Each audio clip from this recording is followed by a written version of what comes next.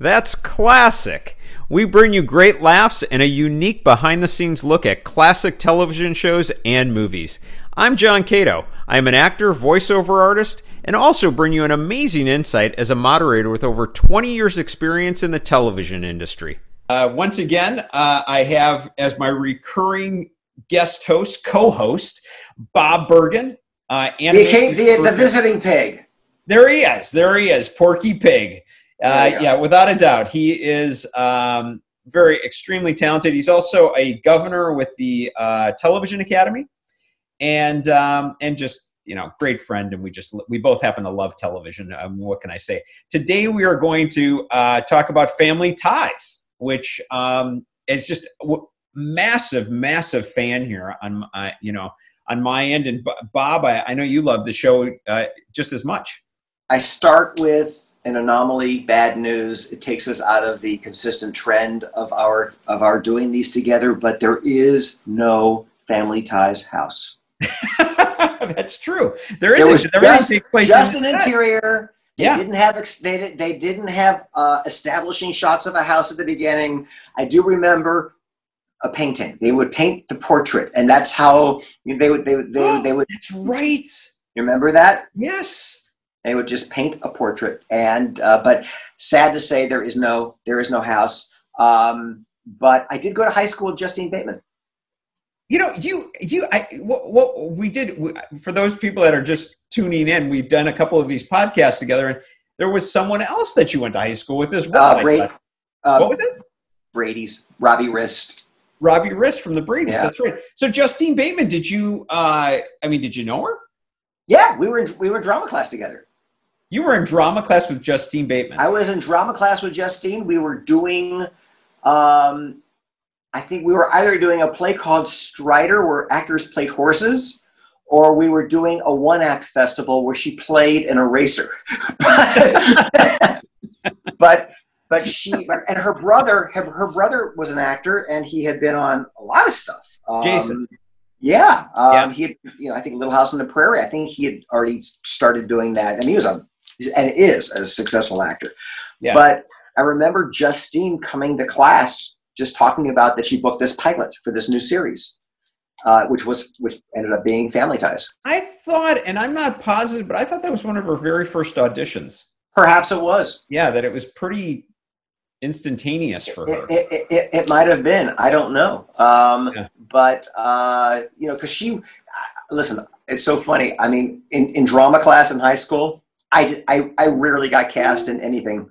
I mean, rarely got cast in anything. In fact, I went back and I was asked after I became a pseudo-successful actor. My drama teacher asked me to come and talk to her class, and I said, well, first of all, her name was Ms. Grebe. I said, I'd like to thank Ms. Grebe for never casting me in anything substantial, because had you done that, I may not be successful today. But Justine didn't get anything substantial either. So there you have it. Well, it's funny, too, because she played Marjorie. Mallory. Thank you. Mallory. What am I saying? Marjorie.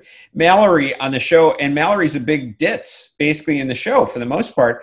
But I understand that Justine actually is the complete opposite. She's a very, very bright person. Yeah. She graduated from UCLA in computer science and I want to say finance or something like that. But she had a double major. I mean, and I don't know if she was in college while she was doing the show or she went to college after the show. But yeah, she's a very, very well educated, smart person. Yeah, absolutely. Yeah. I think she actually got her degree in 2016, something like that. It's not. It's a different show, but God, sorry. Hey, we're a live show, folks. I know. Forgive me. It reminds me of Suzanne Summers. It's got to be difficult for a smart person to play a ditz because she's also a brilliant person. Right. I think. They claim Marilyn Monroe was quite smart as well. I think from what I understand, she played a character that's exactly right. Called Marilyn Monroe. So yeah, they say we digress. Marilyn Monroe was not in the opening credit painting. I had to put that in there. Let's talk about. You can't talk about Family Ties without talking about Michael J. Fox, who I have always looked up to. He probably really on many levels brought me out. And the reason is because you've always been told you're a Michael J. Fox type. You know what? You are right about that. I got to tell you. You're an adorable little young-looking guy. That's exactly how it was. Michael J. Fox type. Right. That's how it was when I came out. In fact, I'll tell you a story. This is pretty wild. I had friends that for years, when Family Ties was on, and they would say, my God, Kato, you're like Michael J. Fox. I mean, it's like Michael J. Fox. I think about it. So I come out here, and he's like an idol of mine. Mm-hmm. I've only been here about a week, and a guy that I knew that had actually helped me get a job out here calls me up. He was involved with politics, and they had this campaign bus with about 40 celebrities in it. This was against toxic waste in the water supply system of California. And it was like Proposition 65, I think it was at the time. That's a good memory. By the way, there's so many of those damn numbers. I know. To remember that specific number, Kato, that's it's stuck in my head at that time. But he said, listen, I'm organizing their arrival at LAX. And they're going to go by bus, and, we're going to get them back or whatever. So they had taken a bus up the coast. Now they flew back down, and then they were taking the bus back. So I'm like, sure, I know nothing about who's on this thing. And I've only been in LA a week. I can barely make it to LAX. So I get there. I've got my little sport jacket on, and I'm looking very Alex P. Keaton. Exactly. I mean, This is totally wild. So I get, they arrive at the airport, and he's like, okay, John, just guide them towards the bus, Well, the celebrities come off, and these are like guys and girls at the time that I just idolize. And Rob Lowe walks off, Jane Fonda, Alice Beasley from Moonlight. Alice Beasley, oh my God, how cool. That you must have just been beside yourself. Literally, I'm this kid from Milwaukee, Wisconsin, and all these people are walking by, and there's Michael J. Fox. And I'm like, this is too surreal. I'm actually here with them. So I guide him towards the bus. The bus driver says, he comes off the bus and he looks at me and he goes, hey, listen, which way you want me to take them? We're going to go to Sony. What you want to go these side streets here? You want to go the 405? And I go, I got to be honest with you. I've only been here a week. I don't know. I don't even know how I'm going to get home. You must have been sweating. I was dying. I go, I'm not even sure how to get home. He goes, just get on the bus. So I get on. I look back, and my friend's like waving to me, like, just go. It's okay. So I get on the bus, and there in front of me is, Rob Lowe and all these different actors, and they're all right in front of me, and they're talking and they're looking at me. I sit down. And Michael J. Fox had gone a few seats back or whatever. Yeah. So I'm on the bus, and we're heading to Sony, and I'm looking around, I'm like, how did I get here? I'm like, This is so insane. And it's before cell phones. You couldn't take pictures? No. I had my little camera with me in my pocket. I had it hidden, but I was still like, oh my God, I can't because I'm part of this group. Anyway, we get to Sony. We stand up, and I look behind me, and Michael J. Fox had stood up, and he had come forward. So he's behind me. I turn, and I kid you not, he looks at me and he goes, oh my gosh, if it isn't Alex Keaton. Oh, that's too funny. I have never forgotten that moment. So I'm just blown away. I can't even talk, Bob. Of course. Rob Lowe, and I remember distinctly, Rob Lowe and Alice Beasley heard him. They were right in front, and they just busted a gut. And then we get off the bus, and everybody's saying goodbye. People are thanking me. I'm like, who am I? And so Michael J. Fox is there, and I just said, hey, Michael, would you mind if we get a quick picture together? And he's like, sure. So I have this photo of the two of us in the Sony Studios parking lot. And you're wearing the little sport coat. Yeah, I've got the sport coat. Yeah, and he has like on a T-shirt or whatever, and he arm around each other, and I've got the photo. So I sent that photo out to like friends. I'd only been here a week. People were blown away. They're like, "Oh my God, it only took 1 week for Kato to make it." Exactly. They're like, "I can't believe how he's in." So how cool is that? Anyhow, that's a total segue story, but it's such a classic. By the way, I do have a kind of a house story. Please. So I had I shouldn't mention I won't mention this name, but I was doing a guest shot on Facts of Life. Yes. And Michael J. Fox was dating Nancy McKeon. Oh, And for a while. one of my co-stars, guest stars on that episode, was a really good friend of Michael's. And a few weeks later, he was house sitting for Michael J. Fox. And in Laurel Canyon? Didn't he have a house in Laurel Canyon? Fryman Canyon. Very good. But Laurel Canyon, yeah, exactly. Yeah.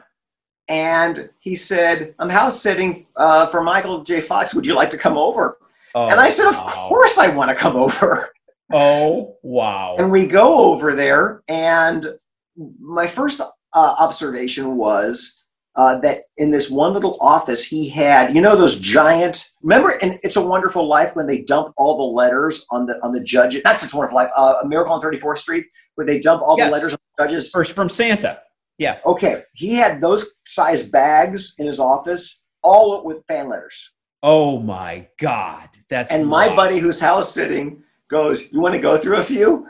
And I'm like, well, no, they're his. And he goes, oh, he won't mind. And he opens up, he goes, look, this one has a necklace. And he goes, this one has money. And this one, he goes, oh, this one. And I'm like, this is his stuff. Don't do this. He goes, oh, he's never going to go through all this stuff.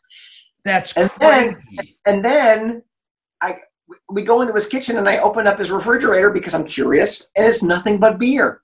Yeah, it is nothing but beer. And then he had like this hot tub off of his bedroom, and I swear, if I'm recalling correctly, it had a console where you push a button and the ceiling opened up. And oh wow! It was just the coolest thing I ever saw in my entire life. Oh my God! But I don't remember exactly what it was. But I just remember everything was little bitty. He just had everything was low to the ground. Like I think it was, custom sinks and everything because he was not a very tall man. No, he wasn't. In fact, I think I was actually a little taller than him. Believe it or not. I'm sure you were. I'm sure you were. Yeah. And he was dating Tracy Pollan. I don't think they were married. There were tons of pictures of Tracy Pollan everywhere, but it was very, very surreal to be going through his stuff. And Michael, if you're watching this right now, I apologize. It was in the 80s. I've moved on. I hope you have too. That is so wild. By chance, did he? Because for a while there, he drove a red Ferrari. There wasn't a red. I don't remember seeing a car. Okay, all right. I remember seeing beer. I don't remember seeing. Maybe he had driven across the country. I don't know. Now from what I remember, like I said, you and I have known each other a long time.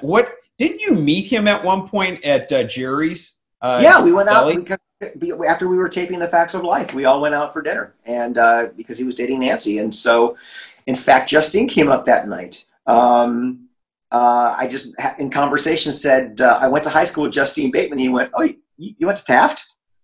And I said, "Yeah." What? I said, "You know Taft?" I said, "Why would you memorize Justine's high school?" And he goes, "Oh no, a lot of actors went to Taft. I just know that was a school that a lot of actors went to."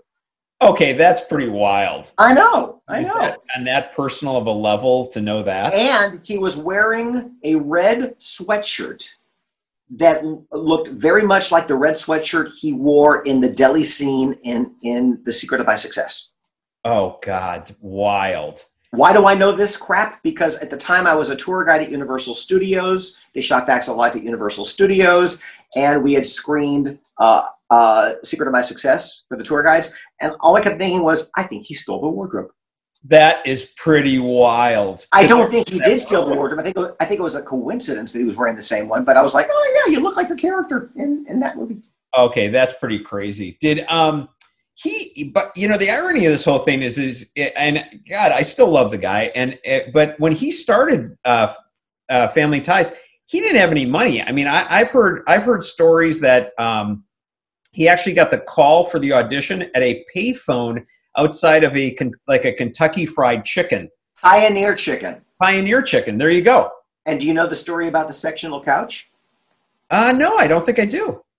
So he was literally down. He was so poor, he was selling sections of the couch.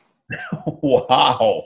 It was one of those old-fashioned multi-sectional couches. And I think he was, I don't know the true number, but I think he was down to like a section when he got Family Ties. And yes, he got the call that he booked it from the phone booth by Pioneer Chicken. I mean, that is just crazy. When you think about when people say they give it everything, a couple other things on that. His dad actually wrote him a letter, very like from the heart letter, a couple weeks, I don't know, maybe a few weeks before he actually got Family Ties, asking him that he thought it was a good idea if he left acting, that, you know, enough was enough, that he had done that, you know, pushed it so hard. And he had been on a successful series in Canada. Yeah, he was a successful child actor in Canada. Right. But his dad still felt like, okay, maybe this is it. Maybe we've done enough, because he was so poor. In fact, when he booked the show, years ago, I had heard that Meredith Baxter Birney used to drive him in. But something that I learned recently is before she was even driving him in, on the days she couldn't, he was hitchhiking from Brentwood to the studio to go. Because he had no car? Yeah, he had no car. Oh, but you know what? It makes sense, because when you're new, even if it's a series, you don't necessarily get paid immediately. No. You know, and then, you know, you've got agents, you got managers, you got attorneys. So that, yeah. And also, you don't know if it's going to stop. So if you're a smart actor, you don't go out and buy 1 million cars and houses and whatnot. You live below your means. And even if it's picked up for a second season, you still live below your means. So he was probably being just very smart and very frugal.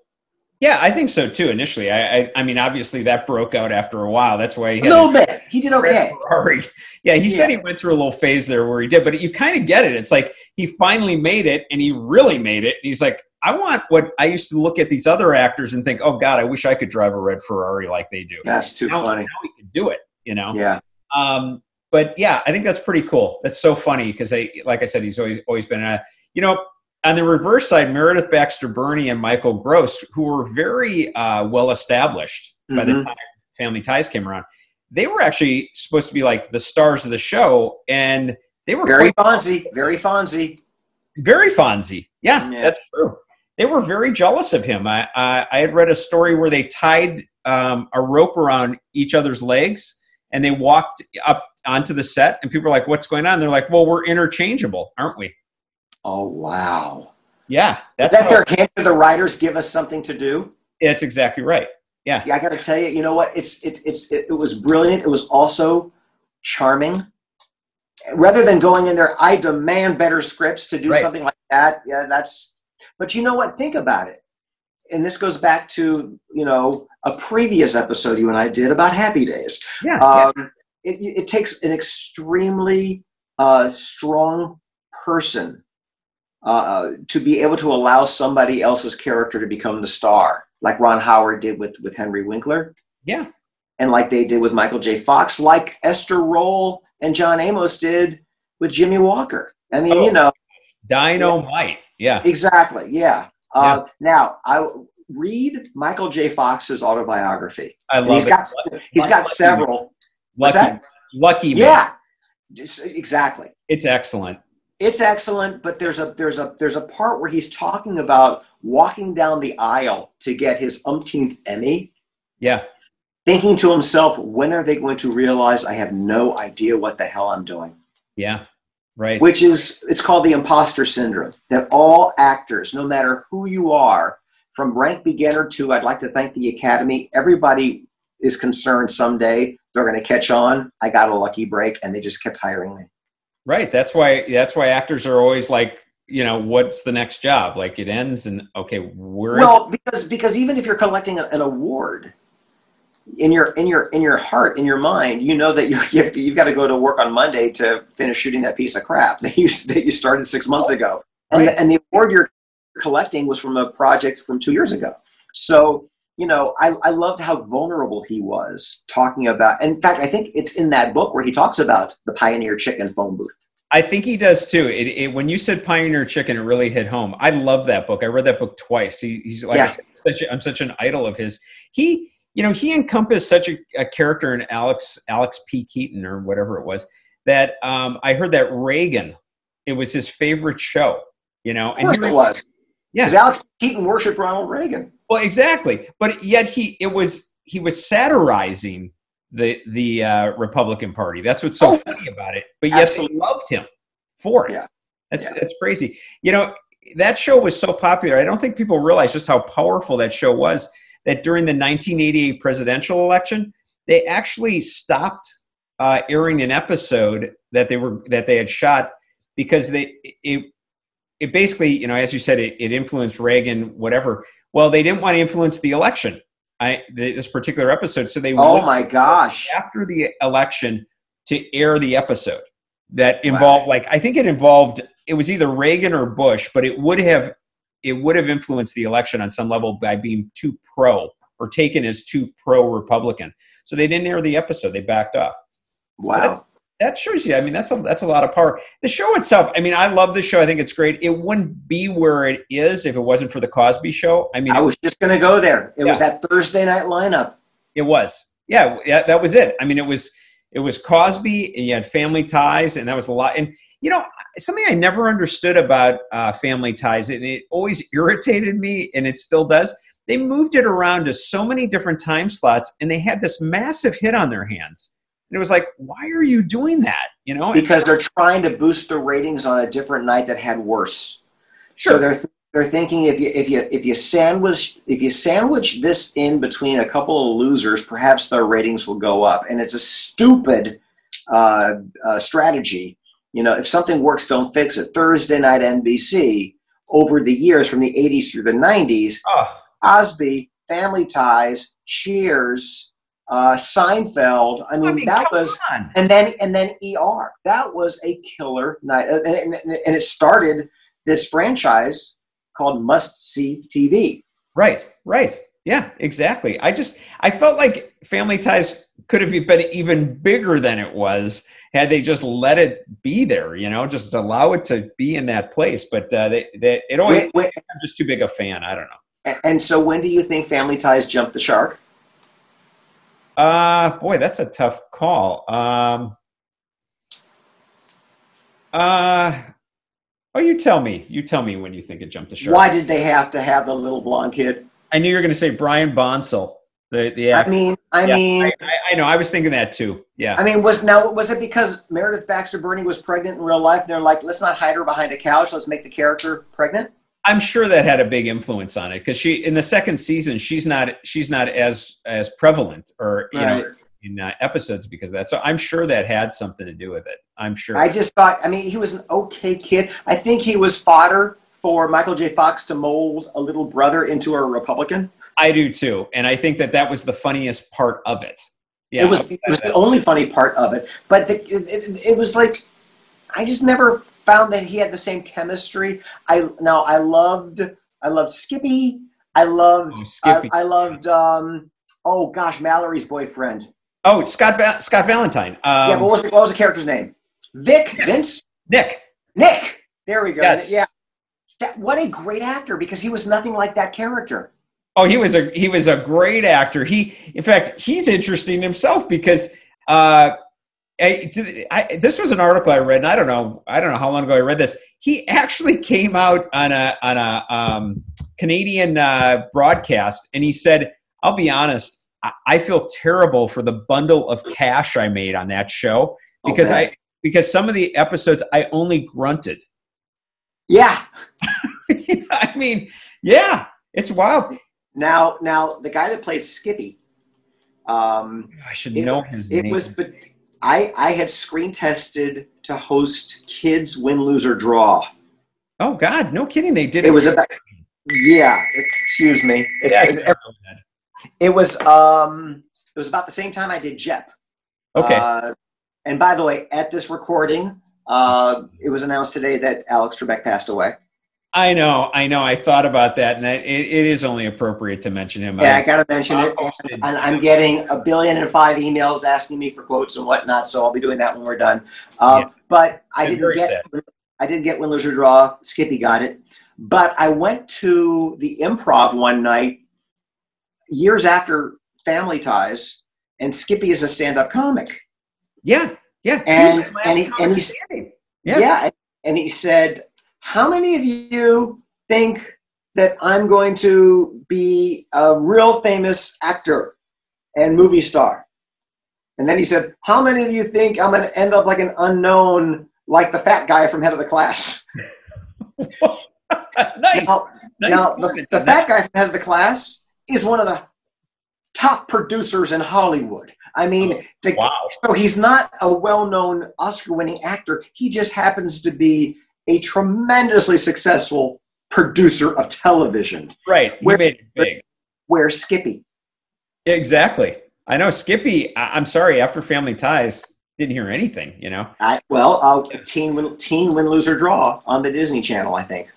Wow, I never knew about that. You know, going back to Scott Valentine, by the way, they tried so hard to get him to be like his own spin-off show. They did 3 different pilots with him to try to get him to have his own show, and not a one of them worked.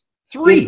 Did Justine do them too? Was she part of the pilots, or was it just his character? That's a good question. I don't think so. I don't think she was part of it. I think it was spinning off just his character, because I think this was while they were still doing Family Ties. Okay. Possibly one of the later ones, because, I mean, he did 3, but none of them made it. None of them hit. I mean, right now, did you even think of one? You ever even heard? No. Exactly. Yeah. No. Do you remember the episode where Michael J. Fox gets hooked on drugs? I don't know if I do. It was the dramatic episode where he gets hooked on drugs, and it was extremely dramatic. And I don't remember if it was like uppers because he was studying for exams or something. Vaguely. You know how all TV shows and sitcoms especially have a very special episode. Exactly, they used to do that. Well, I think that's one he won an Emmy for, and I'm like, why does the comedy get an Emmy for the dramatic writing or the dramatic episode? I just find that so bizarre. I do too. The Emmy voters are like, oh, because that's real acting. If you can do a drama on a sitcom, that's best comedic actor of the year, buddy. No, it's not. No, it's not at all. No, it's not. And comedy, I still say, is much harder, but that's a whole nother. But that's a whole other episode of That's Classic. That's Classic. And once again, folks, it is called That's Classic. Without an apostrophe, no apostrophe, there will never be an apostrophe on That's Classic. Because you'll never find it. Now, you know what? They also sounded like they had a lot of fun on the show, by the way. I've heard that Meredith Baxter Birney and like Michael Gross used to wrestle on the couch that was actually in the house, like in between. Well, and we found out later in life that he enjoyed it more than she did. They wrestling on the couch? Well, because she's now a lesbian. So that's right. No, that's true. That's very true. That's right. That's right. She I'll tell you, I think she had a harder time with all of it than Michael Gross did, as far as Michael J. Fox being so big. I think she really thought this was going to be her launching. Is that right? Had as her show, like more. Well, I got to tell you, I because I'm old, but I remember Bridget Loves Bernie. Do you remember that sitcom? Sure, David Burney. That's right, and that's like I don't know if they met on that or if they were married and they got the job, but it was a terrific. Like late 60s, early 70s. He was terrific. Yeah. Yeah. Oh, yeah. He was great. And then she did Family. She is a superb dramatic actress. I mean, an amazing dramatic actress. And like you said, comedy is more difficult. Comedy is more difficult. But she did such an amazing job on Family Ties. You know, to get the part of just the mom, the housewife, it can't just be the mom and the housewife. There has to be something substantial that you bring to the equation. And, you know, they play the hippies to the kids who were the conservatives and the such a great concept. It was a great concept, and the writing was so good, and the chemistry of the actors was so good. By the way, I always thought that their kitchen looked like the Huxtables' kitchen. It does kind of look like the Huxtables. You're right. It does. It just always reminded me of the Huxtables. And I remember when Cosby Show was on first, I was like, well, that's the same kitchen. I don't know why I just did that like Bill Cosby, but that's the same kitchen. It might have been the same set. I mean, the set designers. You never know. Could have been. It could have been. Yeah. I know now. Obviously, Bob, you do voiceover, and that's your main thing, and you're involved in that a lot. I'm assuming you've probably met Billy Vera then, because Billy, when I was doing more voiceover, I knew Billy because we were at the same agent, and he got that. You know, Billy Vera and the Beaters did At This Moment, which was a massive hit on from Family Ties because of I think it's the romantic moment between Tracy Pollan and Michael J. Fox, and that that song was like a decent song. He came out in like 81, but when they released that in 87 on the show, it was #1 in the country. And it took him up there. But did you ever meet Billy? All right, so I was going to let you just keep telling that really cool story and that really fascinating little moment because I have no idea who or what you're talking about. Oh, funny. Who is he? Yeah, and then what's the song? Billy Vera, who's a really nice guy. He does a voiceover as well. But there was this song at this moment that was, like I said, just kind of an unknown kind of song. The Family Ties producers picked it up and they played it during the I don't know if it's a dance that Tracy Pollan is at with Michael J. Fox or whatever. They played it, and literally within the week, that song went to #1 in the United States. And, okay. Well, yeah, but that's what a hit show does. Right. It just soared. It just took it. But I had talked to him, and he literally said that his entire life changed, like overnight. I'm sure. Yeah. Nobody knew who the hell he was. Right after that, everybody knew them. They were booking gigs all over the country and everything else, you know? Yeah. Honest to God, that's all it takes. And was it just by chance they picked that song, or did he know somebody on the crew? That I don't know. But I mean, it was such it fits perfect, by the way. If you ever see that episode, you'd be like, oh, I remember that.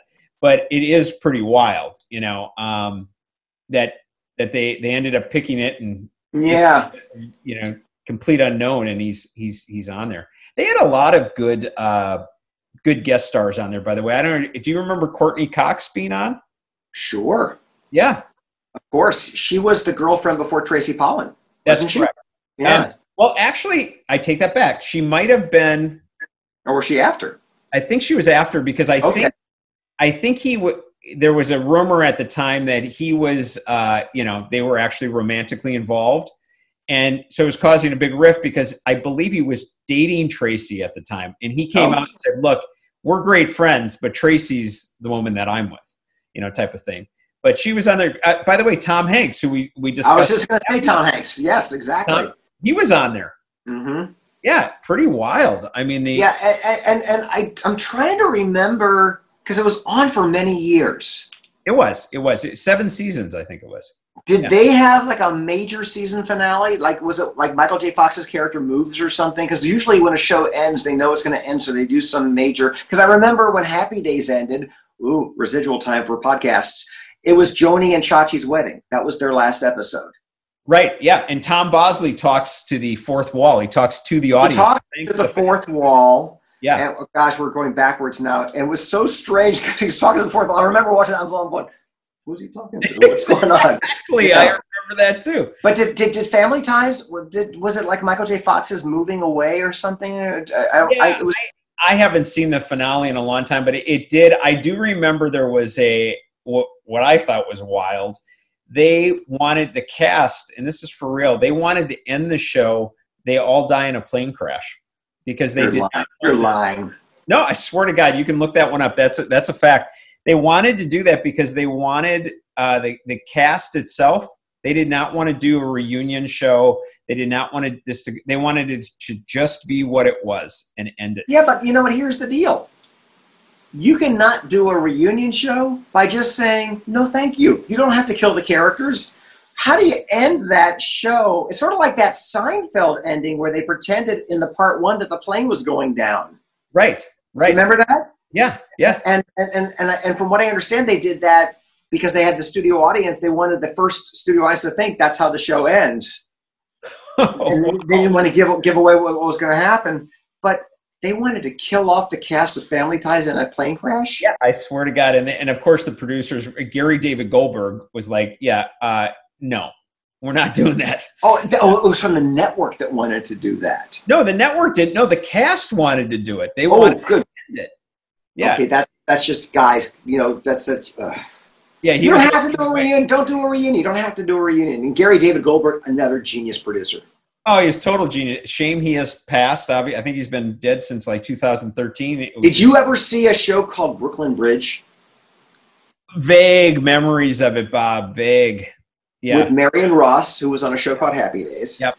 And it was just this charming single camera sitcom that Gary David Goldberg made. I think it took place in the 50s or 60s about his family in Brooklyn and his grandmother. And he was one of the most a funny writer, but he was a charming storyteller that I don't think he gets the credit in the legacy of TV that he should get. Oh, I agree with you. Well, Family Ties is basically based on he and his wife. I mean, they were hippies, and then Is that right? Yeah, that is true. Yeah. And then as they were transitioning into like a more conservative life, that's where the whole, idea comes for Family Ties. It's pretty crazy. Go ahead. I was gonna say the ending credits, just before it went to the Paramount thing. I was gonna go to that. Were you really right now? Yeah, Ubu Production. Sit. Oh, good dog. Right. That's his dog. He that was like a beloved dog. That's why the dog's name was Ubu.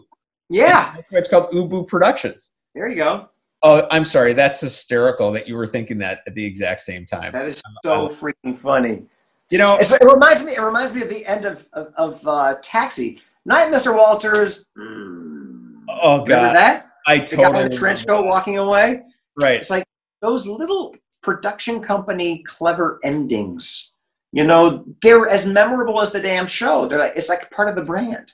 I kind of like wait for that to happen in those instances. And then I'm like, okay, now I've watched the whole episode. Now I'm out. I'm like, I agree with you. Like, I consider it like part of it. Yeah, it is. It's just there. There's a lot of weird things on that. Another thing I had read is Meredith Baxter Birney and Michael Gross. They have the exact same birthday. Oh, I mean, that's a bizarre one. That's a cool little tidbit. Yeah, are they the same age? I believe so. Oh, I believe they are. I'm not positive about. And I think he grew the beard second or third season. The first season he has no beard, and he looks 9 years old. Yeah, it's true. I remember that. You're right, because I think of him with the beard, but now going back, I can go, oh yeah, I totally remember that. Yeah.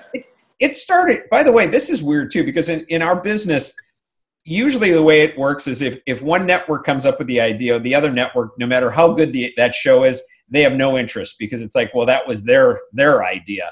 But in the case of Family Ties, CBS originally saw it as a 1 hour drama, or not 1 hour show, I should say. I don't know if it was a drama, but as a 1 hour drama, and NBC saw it as a half hour, and they're the ones that actually. So it was pitched around the networks, and they all saw it as a different. They saw it differently, yeah. Wow. And NBC is the one that said, yeah, we'll take it, to do that. But I got another funny one here. Brandon Tartikoff, who was the head of NBC and very beloved executive. Yeah. When it came out and they were going to cast Michael J. Fox, I mean, it's so funny. You and I have talked about this before. They go to cast these shows and people watch it and they go, who else could you see in the part? But then you find out about the struggle it was just to get the actor, in that role, like actually the cast. Michael J. Fox, he goes to the first audition. Gary David Goldberg is like, whatever, blows him off. He's not interested. They actually go to Matthew Broderick, and they offer him the part. Matthew Broderick's like, look, I'm living on the East Coast. I have no interest in moving to the West, and my career's flying. Yeah. And he passes. So the casting director, I think Judith Weiner, she actually goes back to Gary David Goldberg and goes, listen, I don't think you saw the right thing with this guy. And he goes, okay, fine, bring him in one more time. And they bring Michael J. Fox in one more time, and he looks at Gary David Goldberg, as we both know from auditioning, the producer, director says, do you have any questions? And Michael J. Fox looks at him and he says, no, but I'm kind of blowing what he said back, but he said something to the extent of, no, but I'm sure you wanted better this time. That's what it was. Yeah. Oh, that's great. Yeah. So he reads it totally different, leaves the room, and Gary David Goldberg looks at Judith Weiner and says, he's the guy. How did I never see him before? And she's like, oh, no, you did. He was in here before. But I was trying to think, I got segued off of that with Michael J. Fox. That was part of it. And then there was another tie-in, and it went out of my head. But basically, that was it with Michael J. Fox. Just the fact that he had to work at it to actually get cast, and then. Well, you know what? man, this goes to the credit of the casting director that actors take for granted. You know, oh my God, so and so never sees me, or so and so sees me all the time and never hires me. First of all, you never know when a casting director is going to go to bat like that for you, and it just doesn't work out, or you get that job and you find out that casting director really had your back. I've known so many casting directors, not as an actor, but in my involvement at the TV Academy here. I mean, and actors need to understand the casting director, every time an actor walks in the room, they want that actor to be the one. They're on your side, and they will go to bat and fight all the time. And that's a perfect story, perfect example of that. Yeah, just he really, really wanted, you know, they know their talent, they know what's there, and they go for it. I was thinking of I think the person that you don't hear much about is Tina Yothers, who played obviously. Oh my God, I think she was on some VH1 MTV reality show last time I saw her. I vaguely remember that too, and I don't know if it was one of the. Isn't it terrible? I forgot they had that daughter. She was actually pretty good in the show. She was very good in the show, but I think that she was very overshadowed by the other four. Very overshadowed. Well, tremendously overshadowed, but then she probably said, great, bring in the little blonde kid. You know, let him get overshadowed. Right. You know, but I actually liked her character an awful lot. Oh, I thought she was really, really good. For the life of me right now, I can't remember her character's name. I have no idea what her character's name is, but we do remember her real name, and which is nice. It is nice. Apparently, though, when the show ended, she was one that did not really want to be known anymore. That she dyed her hair black. Yeah. Really looked different, so she could walk out in public and nobody knew who the heck she was. Yeah. Yeah. I think that's a big part of it. I think. So what was her character's name? I know. I don't know. Mallory, Alex, Andy was the little boy, and I know it just isn't coming. It just isn't. I feel terrible. Yeah, I feel terrible too because I did enjoy her a lot in the show. Michael J. Fox, I had heard that. Actually, I'd read this a long time ago that he said one thing that he found in Alex Keaton. He felt like that's when he really became an actor, even more so than Back to the Future, because he felt like he realized that acting. You think of, oh, I have to become a character. And he said, that is not true. He said, what it is that the character is part of you. And he said, and you're bringing, and that's what he realized in Alex Keaton. He goes, there is a part of me that is Alex Keaton. Interesting. Yeah. And he said, that's when you really feel like that's when you've hit a level of being an actor is you transition and you go, no, it's really part of yourself that you're bringing forward. That's interesting because if you look at the classic actors, and we might have talked about this before, but if you look at the Cagneys and the Jimmy Stewarts, and the Humphrey Bogarts, they didn't morph into somebody different. It was Humphrey Bogart playing this character, Jimmy Stewart playing this character. So that's interesting that his philosophy is that he brings himself or finds himself in the character. Yeah, because even when you think when he went on to Spin City, he went on to these. You still go, yeah. I mean, I get it. It's like Michael J. Fox, but it's a believable within the character. Absolutely. I was promoting Space Jam, which was in the mid-90s, and I flew in a little like 4-seater, thought I was going to die airplane from Burbank Airport to some place to promote the film, and I'm with a journalist, and he tells me that Michael J. Fox has Parkinson's disease. Oh, geez. And I said, really? And he goes, yeah, don't tell anybody. And I said, are you telling everybody and saying don't tell anybody? And he said, no, I literally just got off the phone with my editor and I just needed to tell somebody. Oh. And this was I don't know when Michael J. Fox announced that he had Parkinson's. Yeah, I don't know the exact year. I know that in the last couple of seasons he was already showing signs of it. He knew. Family Ties? Yeah. Okay. Yeah. Because I never said a word to anybody until he announced it. But I heard him tell a story that he was on the movie Doc Hollywood. Yes. And he noticed his pinky was trembling. I heard the exact same thing. I heard that as well. in the book he mentions that, but I've read that there were early signs. Well, you know what's interesting? Do you remember David Spade used to do a great impression of Michael J. Fox on SNL? Yeah, yeah. And he used to always do those little quirky things that Michael J. Fox would do. Well, that's very Parkinson's-like. Those I always thought it was just people have these nervous twitches. Yeah, of course. But of course. Perhaps that was an early sign. I don't know. Who knows? No, I know. I felt terrible when he got Parkinson's. Like I said, I'm such a fan of his that that really I felt like. But he's kept working. He's been nominated at least twice for Emmys. I forget what the CBS primetime drama is that he's been nominated for because I don't watch it. But it was like Madam Secretary, lawyer. Wasn't he like a lawyer or something? Yes. Yeah. Yeah. But did you see him on Curb Your Enthusiasm where he played himself? Oh God, I gotta see that. I didn't know he was. Oh, it's brilliant because he thinks Larry's making fun of him, and he wasn't. But it's just I bring this up because Michael J. Fox is able to poke fun at himself, which is I think. Look, if more people, I'm going to get this much political. Sure. If more people could just laugh at themselves and not take themselves so seriously, we'd be a miles more happy. No, I agree with you. I agree 100% with you. Yeah. You know what? I think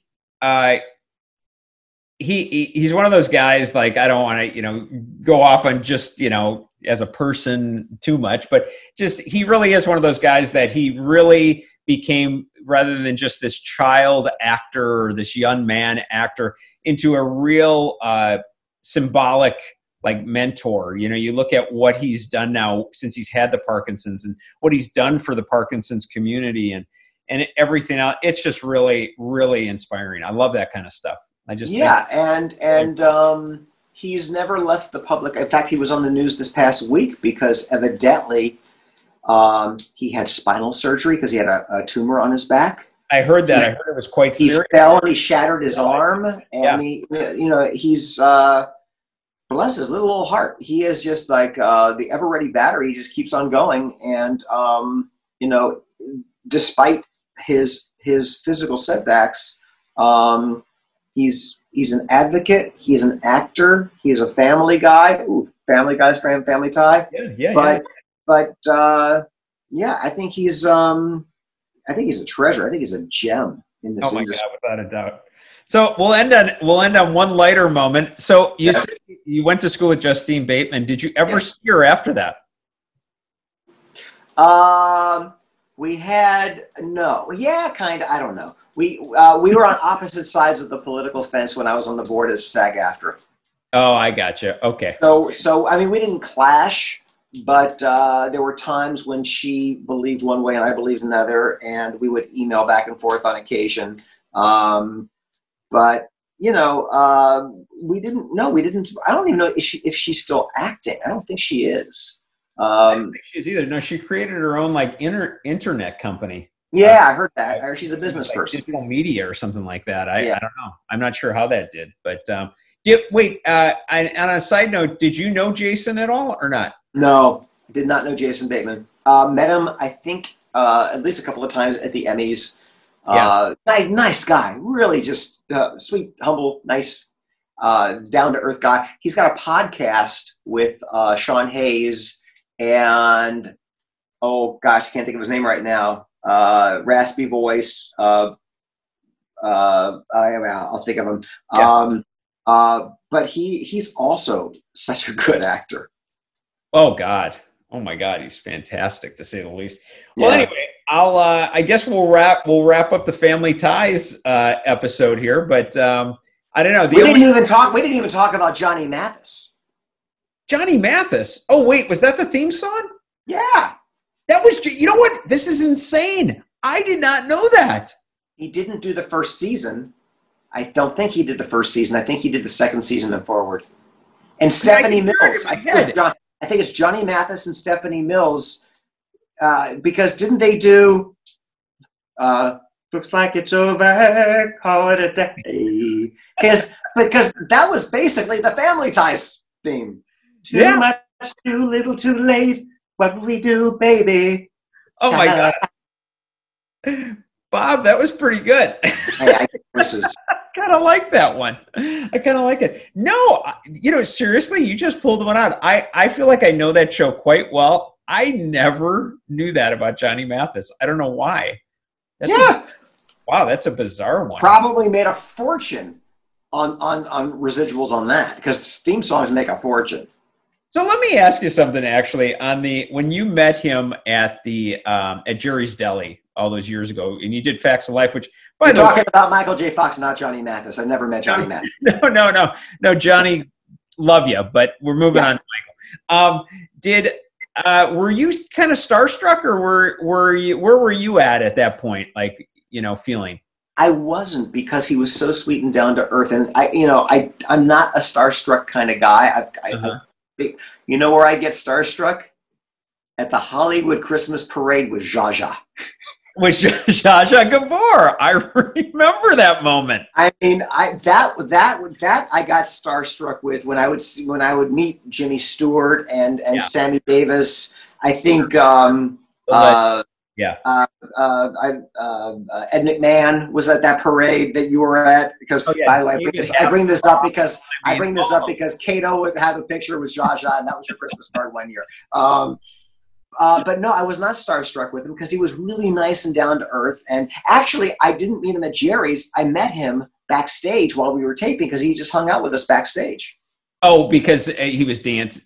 He was dating Nancy McKeon. Yeah. I get it. Wow. What was that? By the way, just for my own sake, and I guess for the listeners, what was it like? I guess being on these sitcoms during that time. I mean, was that the 80s? That would have been. Yes, it was. It was 80, 81, 82, 82 to 84ish, I guess. What was it like in your case, obviously you were a tour guide, and then you're also doing a show that's on the Universal lot, like Facts of Life. I mean, what was that like? Well, when you're a tour guide, they would let you go on occasion to auditions, but God forbid you book the job, because to do the sitcom is 5 days. Oh wow! So I called in sick for 5 days. Oh, but my trailer, my little what do you call, honey wagon? Yeah, was right on the tour guide route. I staged 43 and 44, and every time I'd hear a tram, I would dodge into my dressing room, because I couldn't be seen because I called in sick. Oh, that is hysterical. I mean, that's really funny. But I will tell you that it was really, really cool. Being a guest star on a sitcom or any TV show, it's very difficult. Everybody knows each other. It's very cliquey. By the last episode, or the last day of shooting, you're all friends, and then you have to leave. I will tell you that I bonded most on the Facts of Life with Jerry Jewell, who played Cousin Jerry. We played backgammon, because she talked to me. So we would just sit there and play backgammon. And it was, it's so funny, because after I did that, I did about 4 Facts of Life. But after I did that first one, I'd be on my tram going through the tour, and I would see this little car, and there'd be honking and waving. It's Nancy McKeon. Hi! And I'm like, oh my God, that's funny. And the driver's like, who was that? And I said, well, last week I was an actor, now I'm a tour guide. But yeah, she was so sweet. I haven't seen her since then. Yeah. I have not. She's not acting anymore, is she? I haven't seen her for years. I don't think so. I haven't seen her for years either. I'm not sure what happened to her. Yeah. Her brother just passed away. Oh my God. Actually, when you said that's the first time that I've seen her name in the news. You're right. I did see that her brother had passed away. Yeah. I'm not sure what she's doing these days, though. Wow. I don't know. Maybe somebody can write in to that'sclassic.com. That'sclassic.com. That's right. Yes. Or just put it in a review or a message, and I will get it. Okay. There you go. So anyway, we're going to wrap it up. Bob, I hope you come back for a few more. We'll pick some other shows. And there we go. I love having you as a recurring co-host. And this is fun. It's just a great time. So thanks again, Bob. I think people should write in and say, hey, I would like to hear them talk about. I think that's a good idea, actually. That's a really good idea. If there's any particular shows out there that are older series you want to hear about, please let me know. And people, just to let you know, an older show is not Grey's Anatomy. It has to be a classic show, preferably a show that started in black and white and then went to color. I would agree with that. I would agree. I think we're looking at more that time frame. Coming soon, Bewitched and I Dream of Jeannie. Yes, they're coming. They're coming. There we go. I will have my Jeannie bottle when we talk. Oh, that is a great story. Okay. Talk to All right. you. Bye, Bob. Bye-bye.